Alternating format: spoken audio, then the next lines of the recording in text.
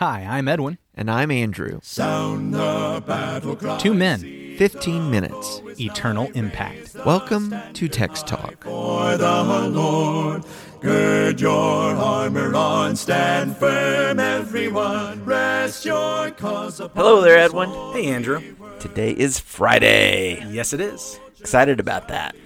The one regret I have is that I feel like Psalm 19 had so much in it that I would like to say about the word of the Lord, digging into all those synonyms that we just haven't had time in just 5 conversations. We've really had to encapsulate quite a bit. So this is it for Psalm 19 today. Yeah, and that'll be okay, though. Well, we'll move on to Psalm 20 next week. Let's do that. There'll be a lot in Psalm 20 also. Let's get after it. Let's read Psalm 19. Psalm 19. Today I'm reading from the CSB, and here's what it says. The heavens declare the glory of God, and the sky proclaims the work of his hands. Day after day they pour out speech. Night after night they communicate knowledge. There is no speech. There are no words. Their voice is not heard. Their message has gone out to all the earth, and their words to the ends of the inhabited world. In the heavens he has pitched a tent for the sun. It is like a groom coming from the bridal chamber. It rejoices like an athlete running a course. It rises from one end of the heavens and circles to their other end. Nothing is hidden from its heat. The instruction of the Lord is perfect, reviving the soul. The testimony of the Lord is trustworthy, making the inexperienced wise. The precepts of the Lord are right, making the heart glad. The commandment of the Lord is radiant, making the eyes light up. The fear of the Lord is pure, enduring forever. The ordinances of the Lord are reliable and altogether righteous. They are more desirable than gold, than in abundance of pure gold, and sweeter than honey dripping from the comb. In addition, your servant is warned by them. There is great reward in keeping them. Who perceives his unintentional sins? Cleanse me from my hidden faults. Moreover, keep your servant from willful sins. Do not let them rule over me. Then I will be innocent and cleansed from blatant rebellion. May the words of my mouth and the meditation of my heart be acceptable to you, O Lord, my rock and my redeemer. I so appreciate in this psalm how part of David's response to the Word of God and to this Scripture is to declare his need for cleansing. That in reflection upon the holiness of God and all that it is sure to do, David recognizes he falls short and he sins, and how the Word of God can even protect him from sin. I'm glad that you've brought that up, because this helps me with the part of other Psalms that always gives me a great big problem about David, where David will make claims like, I'm praying this because of how blameless I am and how righteous I am. And every time we get to those, we end up saying the same thing. And I know in the context that it's right and it's true that David is either talking about a specific accusation, or it's a particular time of his life where he was better than other times of his life, or he's just referring relative to the ones who are accusing him. I understand that until I get to this psalm. And all of a sudden, when I get to read this psalm, I realize the basis for his blamelessness in the other psalms. Sure. And that is, what did we learn about the word of the Lord? The word of the Lord was perfect. Mm-hmm. The word of the Lord is blameless. In fact, in verse 7, when it says the law of the Lord is perfect, that's the same word. Okay. As the blameless. Okay. You know, the funny thing is, we don't ever get to the law of the Lord, and when it says it's blameless, now we shouldn't see that as saying that it's sinlessly perfect. That's exactly what we think it is. Well, that's right. We think it's sinless, it's holy, it's righteous. Yeah. But then we get to this part where he talks about, by your word I will be blameless. When your word has its way in my life, it'll reprove me, it will acquit me, or forgive me, or bring remission for my sins. And so then now I can read all of those declarations that David himself makes about his own blamelessness as understanding,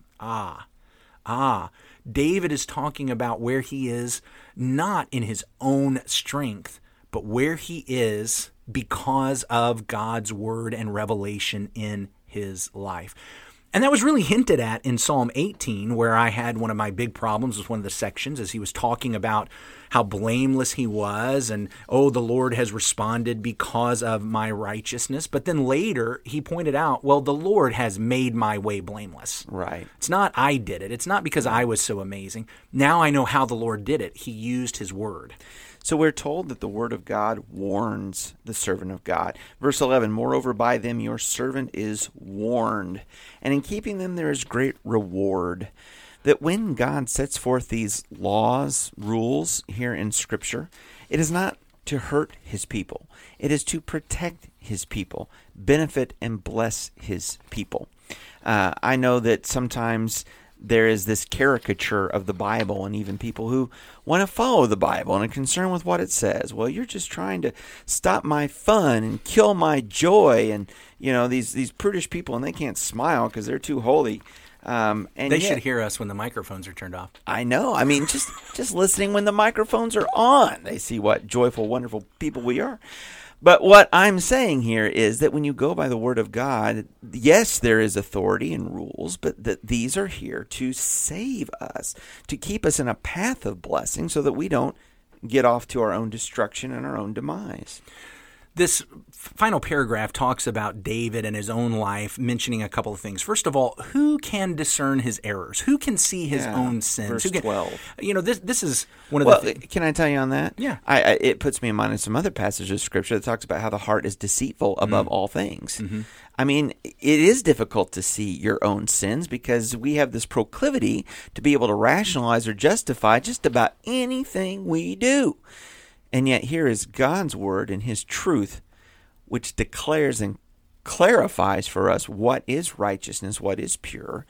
The words on the page don't change, and so when we hold up our life and our attitudes before them, we're actually able to see. I was just looking for a book on my library here behind where I'm sitting. I know that was distracting to you. Sorry about that. I was trying to remember who I heard this statement from, but I can't remember his name right now. I know he was called the Wizard of Ads. That was his moniker, but I can't remember his actual name. I got to hear him make a speech one time, and he talked about, this is one of the statements, it's hard to read the label when you're inside the bottle. Mm-hmm. And it reminds me of something I've heard from 12-step groups where they talked about the fact that, you know what, when you tell me what's going on in your life, it's very easy for me to see what's wrong and very easy for me to be able to give you advice. And I know, and it's right. It's right. If you would just listen to me, it's right. And usually it is.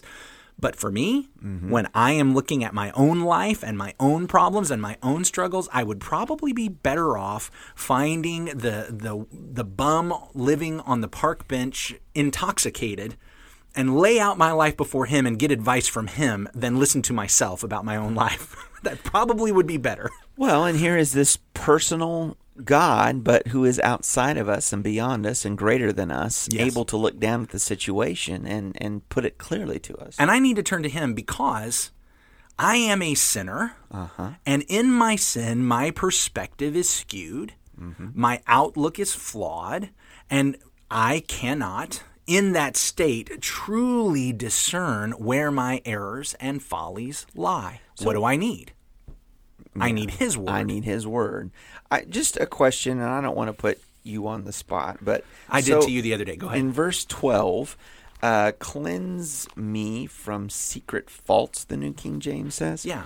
Secret sins, I guess. Would these be secret to David? David knows and no one else knows? Or is this more of this idea, I don't understand even my errors?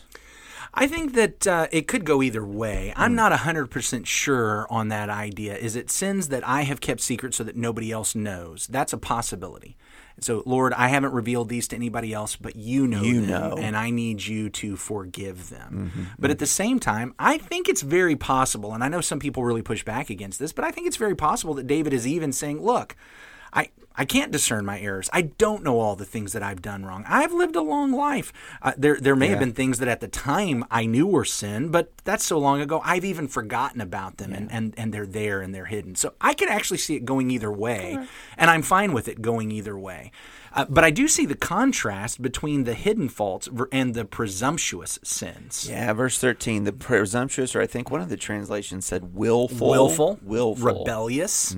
This idea that I'm sinning, I know I'm sinning, and I've decided I'm going to sin. Yeah. And so I see a contrast between those two ideas. And so he says, declare me innocent or justify me. That's what being declared innocent means. Justify me from these sins that plague me, that are hidden, that are secret. And here's what I like about that. What we actually have here is a tie back, a call back to the sun of the first half of the psalm, because there is nothing hidden from the heat of the sun. That's right. And what this points out is there is nothing hidden in me from the piercing glare of God's word, which actually reminds me of Hebrews chapter 4 and verse 12. For the word of God is living and active and sharper than any two-edged sword, piercing to the division of soul and spirit, of joints and of marrow, and discerning the thoughts and intentions of the heart. And no creature is hidden from his sight, but all are naked and exposed to the eyes of him to whom we must give account. The word of God is like the sun in that I am not hidden from it, and there is no part of me that's hidden from it. It is sharp. In fact, it is so sharp with its double-edged blade that it can even divide these two things that we can't even figure out how they're different between the soul and the spirit. I mean, I don't know how many sermons I've heard trying to explain the difference between the soul and the spirit, and the number of explanations I've heard are equal to the number of sermons I've heard. We don't know what the difference between the soul and the spirit is, and that's the point. This word is so amazing that it could actually divide between those things that we can't even define the difference on. And that's how amazing it is. But what it does is it restrains, it teaches, it helps, and it's because of the word of God that I am able to overcome sin. It's because of the word of God that I am able to be forgiven of sin. So here's the word of God as this tool, as this instrument that God is going to use to warn and to protect, to provide, to check us, right? So if we're saying that the word would keep us back, or this is David's plea in verse 13, keep back your servant from presumptuous sin, will sin. Let them not have dominion over me, that my pride is a huge problem. My presumption and my will can entrap me and put chains on me, and yet the word of God is strong enough to break those chains and set me on a different way. And it keeps sin from having dominion over me. Which it can. And the thing that I have to understand is that I am going to be a slave of something. Romans 7, Romans 8 talks about this. Romans 6, that entire passage talks about this idea that I am going to be enslaved to something. So many people want to push back against God because nobody's going to tell me what to do. I'm the king. I'm the king. So they throw God away, and certainly they are now free from all of God's restrictions, and they are free from all of God's rules, and they are free from all of God's laws, but what they are not free from is the control of sin. And sin ends up taking over. And, there's a period of time in which they feel like they are just going around doing whatever it is that they want and how wonderful it is and the joy that they get to experience. But at some point, they begin to recognize the control that it has, and it dominates, and it overpowers until they get to a point of, even if they wanted to change, they have lost the power to. There's only one that can give them that power. That's God. And the tool that he uses in the main for us is his word. Well, and that is such a temptation to be aware of, this temptation of presumption and of saying, well, I read the Bible and it says this, but I think, and to go beyond that word. There's, go beyond the authority of the word.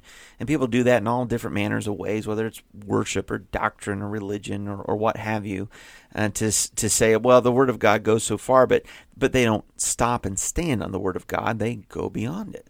I know everybody loves it when I say this. I know our time is coming to a close. I've got one other thing I really want us to make sure we know before we wrap up for today and this week, and that is when I understand that the word is this double-edged sword that is cutting sin away from my life, I need to know and understand that reading the word, learning the word, living the word is not always fun and pleasurable in the moment.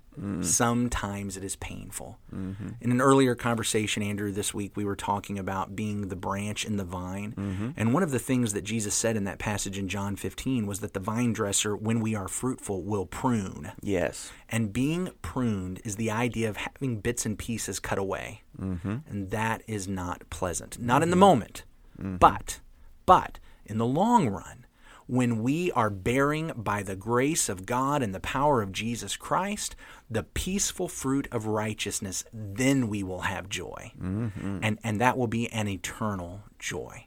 And so Psalm 19 has been all about God's message to us and how it should change us. And when it changes us, that's when we can say, my Lord, my rock, and my Redeemer. We're so glad that you've joined us for the conversation today and this week talking about Psalm 19. If you are in the Tampa area this weekend, we hope you'll come out and worship with us at Livingston. All the information you need is at christiansmeethere.org, christiansmeethere.org. You might even log on there at 11 a.m. Eastern Time, where we'll be live streaming as well.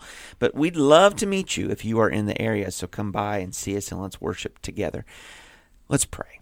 Our great God and Father, thank you, Lord, for this day. Thank you for the week, the time that we've been able to look at your word. Father, we see the power that is in it, the two-edged sword. It's living, Father. And we pray, Father, that we might abide in your word, that we might have the attitude of David to let the word work in us. And if there needs to be cleansing and forgiveness, Father, let us be forgiven. If there needs to be pruning, then may we have the strength to undergo that process to make the changes. Father, forgive us of presumption and guard us from those things. Father, by your word we can be cleansed and blameless. And we pray that we are that way this day. In Jesus' name, amen.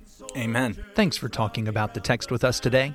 I'm Edwin Crozier, and I'd like to invite you to join the Christians who meet on Livingston Avenue in Lutz, Florida this Sunday for our Bible classes and worship. You can find out more at christiansmeethere.org. Check out our daily written devotional that goes along with today's episode. You can find a link for it in our show notes. Michael Eldridge sang all 4 parts of our theme song. You can get more from him at acapeldridge.com. Please remember to subscribe, rate, and review Text Talk in your favorite podcast app so others can find it and learn about it more easily. Have a fantastic day. Steady, pass the word along. Onward, forward, shout aloud, Hosanna. Christ is captain of the mighty throng.